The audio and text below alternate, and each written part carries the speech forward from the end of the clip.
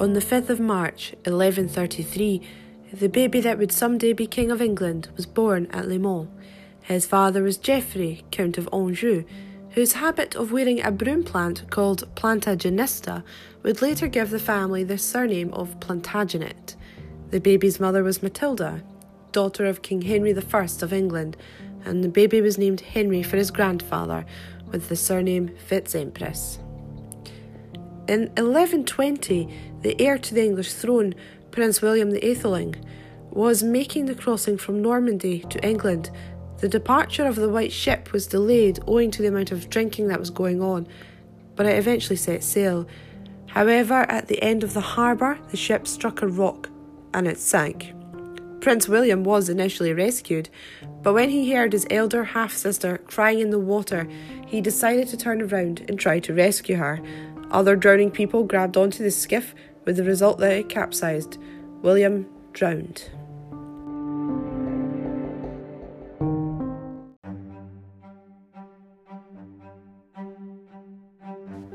King Henry I attempted to produce another male heir by remarrying, but unfortunately this failed.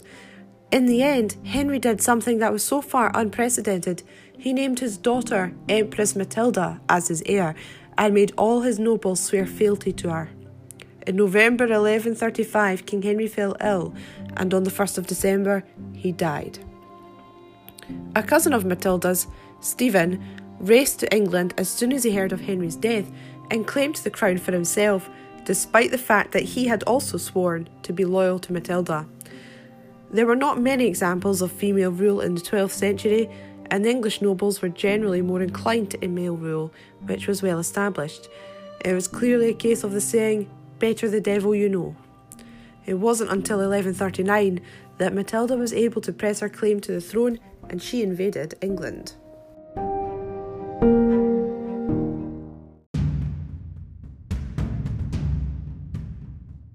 Whilst his mother fought for her rights in England, Henry was growing up. He had knowledge of all the languages from the French Sea to the Jordan, and he was considered well versed in law.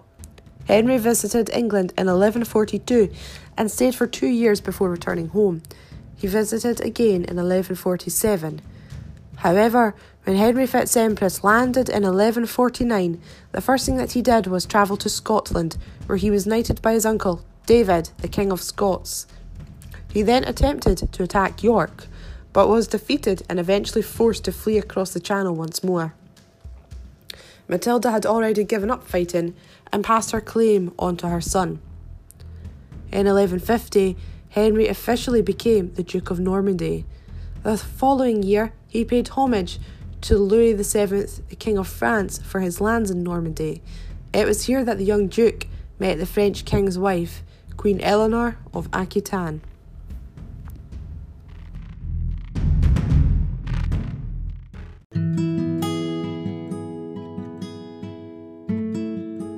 What did Eleanor of Aquitaine see when she met her husband's vassal?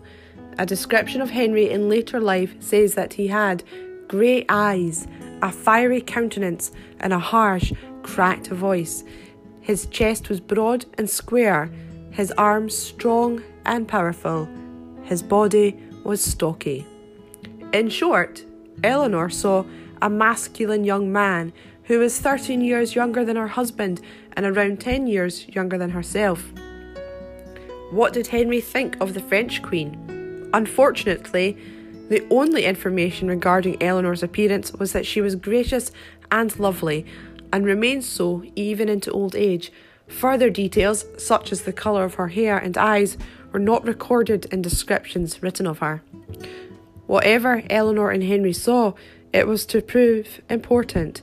Within months, Eleanor divorced Louis, and on the 11th of May 1152, married Henry secretly, without the pomp or ceremony that befitted their rank.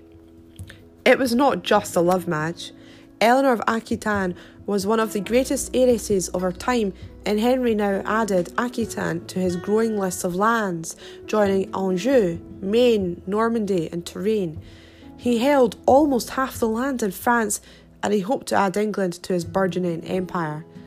They would also have 8 children together: William, Henry, Matilda, Richard, Geoffrey, Eleanor, Joan and John, but only half of their children would still be alive at the end of their father's reign.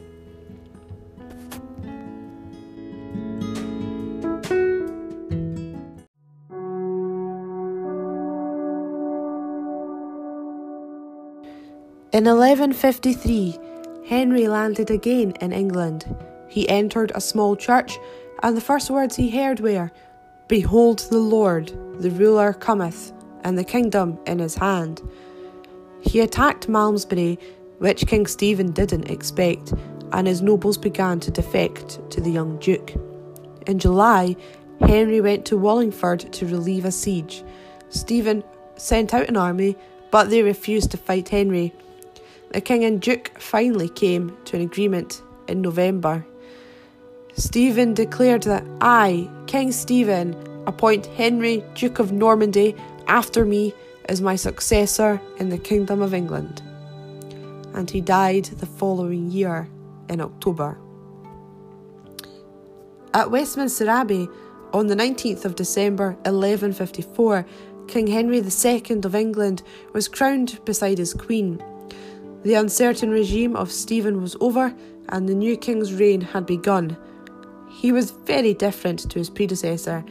King Henry was down to earth, and it was said that he does not take upon himself to think high thoughts.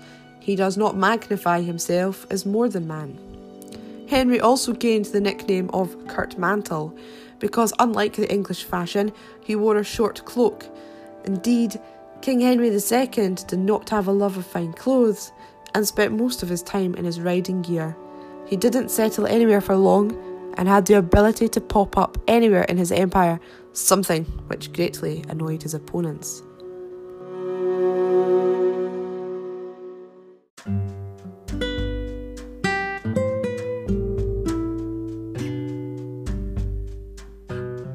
In 1156, the king had to leave England. His younger brother Geoffrey had been stirring up rebellion in Anjou, but this was resolved. Around the same time, tragically, Henry and Eleanor's son, Prince William, died, but Eleanor gave birth to a daughter named Matilda. In 1159, Henry launched a campaign to take Toulouse from the French. However, after Louis VII arrived in Toulouse, Henry was reluctant to attack, as he was actually a vassal to Louis for the lands he held in France. Henry's barons also advised him not to attack the French king. Among Henry's councillors was a man named Thomas Becket. He advised the king to attack Toulouse, but he was outvoted. Thomas Becket had begun as a clerk in the service of Archbishop Theobald of Canterbury. His rise in the king's favour was meteoric. Becket liked to wear fine clothes and often looked smarter than the king, who liked to make fun of him for it. On one occasion, Becket and the king were riding in winter through London when they came across an old beggar freezing in the street. King Henry pointed out that it would be charitable to give the old man a warm cloak, and after a short struggle, succeeded in taking Becket's fur cloak and gave it to the old man. Archbishop Theobald died in 1161, and the king considered his options. Henry decided that Becket should become the archbishop. He wanted to make reforms to the church, and he believed that these reforms would be easier to achieve if he had the Archbishop of Canterbury on his side. Everybody who heard Henry's plans for Becket were aghast. Empress Matilda wrote to her son and advised him against it. The monks of Canterbury were against it as well, but Henry didn't listen. When Becket became archbishop, he resigned his post as chancellor, leaving Henry stunned.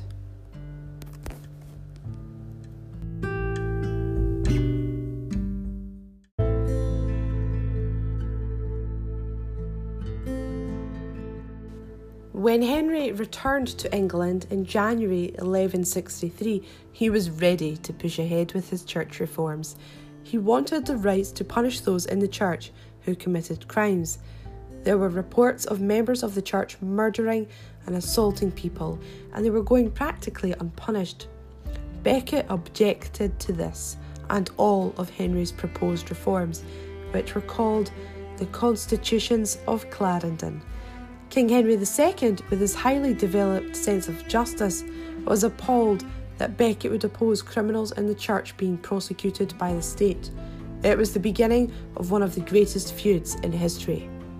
By 1164, the king and the archbishop's relationship had deteriorated so greatly that the king accused Becket of embezzlement, committed when he was chancellor. Becket panicked and fled England.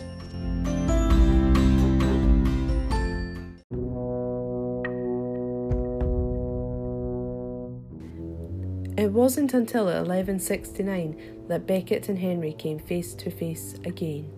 The archbishop said in front of spectators, "I now submit myself to your mercy and judgment," but he added, "saving God's honour." This in effect made his speech useless. Becket hadn't changed. In the following year, the king had his son Prince Henry crowned as a junior king, which was an old custom. Thereafter, his son would be known as Henry the Young King. Becket reacted furiously to this, as it was the duty of the Archbishop of Canterbury to crown kings. Instead, it was the Archbishop of York who crowned the young king. Whilst Henry was holding court in Normandy, he learned that Becket had returned to England and had been excommunicating people and punishing those who helped with the crowning of the young king.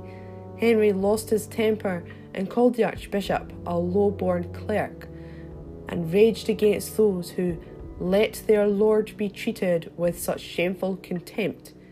Hearing these words, 4 knights slipped away unnoticed. On the 29th of December, the 4 knights arrived at Canterbury Cathedral and attempted to arrest Becket, but he refused. They then lost their tempers and proceeded to murder Becket brutally. The murder of Thomas Becket was condemned by all, and Henry found himself under threat of excommunication from the Pope. Henry spent time from 1171 until 1172 in Ireland, trying to escape the problems he had in Europe. He was also forced to drop his church reforms. Becket had achieved in death what he had opposed in life.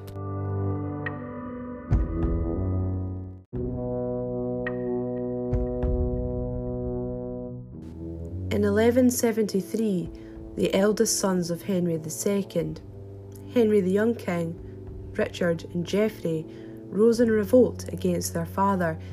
Henry the Young King had been crowned but was denied any real power. He chafed at this, and when his father gave the 6-year-old Prince John 3 castles, the young king reacted by going to the French court and seeking help from King Louis VII. Richard and Geoffrey both joined shortly after. The king believed that Queen Eleanor was responsible for pushing Richard and Geoffrey into rebellion, and had the Archbishop of Rouen advise her to reconciliate with the king. Eleanor tried to escape Aquitaine and head to the safety of the French court, but she was recognised en route and found herself arrested. The sons' rebellion continued until winter, when arms were laid down, but picked up again the following year. Henry's supporters were defeated at Leicester, Northampton and Nottingham. Henry came to England in the summer, bringing Queen Eleanor as his captive. The sea was wild, and the sailors did not want to risk the king's life. King Henry said that if God favoured him, he would reach port safely, and he did. Henry then made a pilgrimage to Canterbury and did penance for the death of Thomas Becket.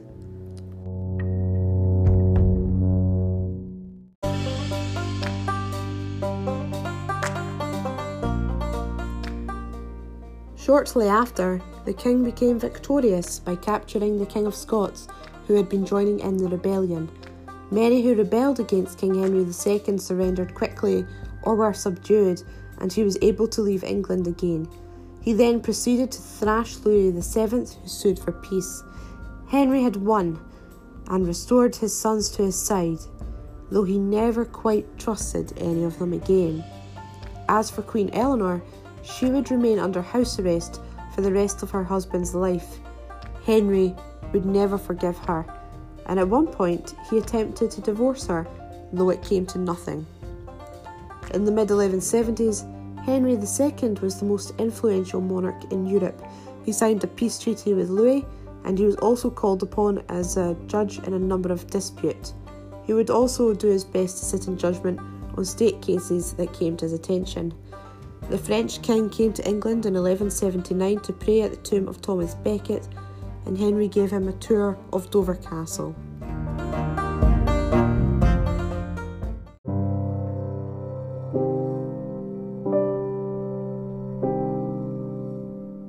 By the time Henry reached the milestone of his 50th birthday, his old rival, Louis VII, was dead and replaced by his son Philip II, who would later be known as Philip Augustus. The young king had also renewed his demands for more power, which his father refused. In June 1183, the young king died of dysentery. Richard was now heir to the English throne. Henry wanted Richard to give Aquitaine to his brother John, but Richard refused. He also attacked the borders of Brittany, which belonged to his other brother, Geoffrey. Henry then ordered Richard to give the power of Aquitaine back to his mother, and this time Richard agreed. Queen Eleanor was still King Henry's captive, so in reality it was King Henry II who wielded the power of Aquitaine. Henry's second surviving son, Geoffrey, died in 1186 in Paris after being injured in a jousting accident. After this, relations between France and England deteriorated. King Philip's half-sister Alice had been betrothed to Richard for 25 years, though King Henry had never allowed them to marry.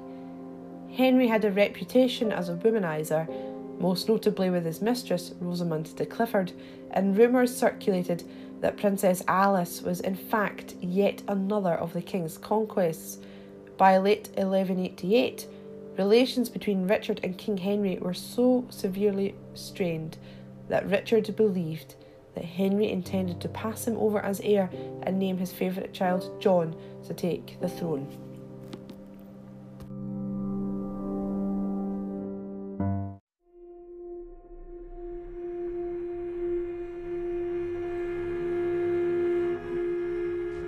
The king was ill in January 1189 and sent messages to Richard begging him to come to his side. Richard did not go to his father. In June, Richard and Philip II of France attacked Le Mans, where Henry was staying. The old king retreated. On the 3rd of July, the king was desperately sick, but he dragged himself to a peace conference with Philip and Richard. He had to be held upright on his horse. Philip gave the king a list of demands to which he agreed. The king then had to be taken to Chinon by litter, as he had no more strength to ride. At Chinon, the king requested a list of all those who had defected to Philip and Richard. At the top of the list was the name of his favourite child, Prince John. The king sunk once more into illness, despairing of his son's infidelity, and according to Gerald of Wales, proclaimed, "Shame, shame upon a conquered king." 3 days later, on the 6th of July, King Henry II died at the age of 56. He had transformed England into a profitable nation and had controlled a great empire. He had also secured the English succession. For the first time since the death of Prince William the Aetheling, there was a definite heir to the throne.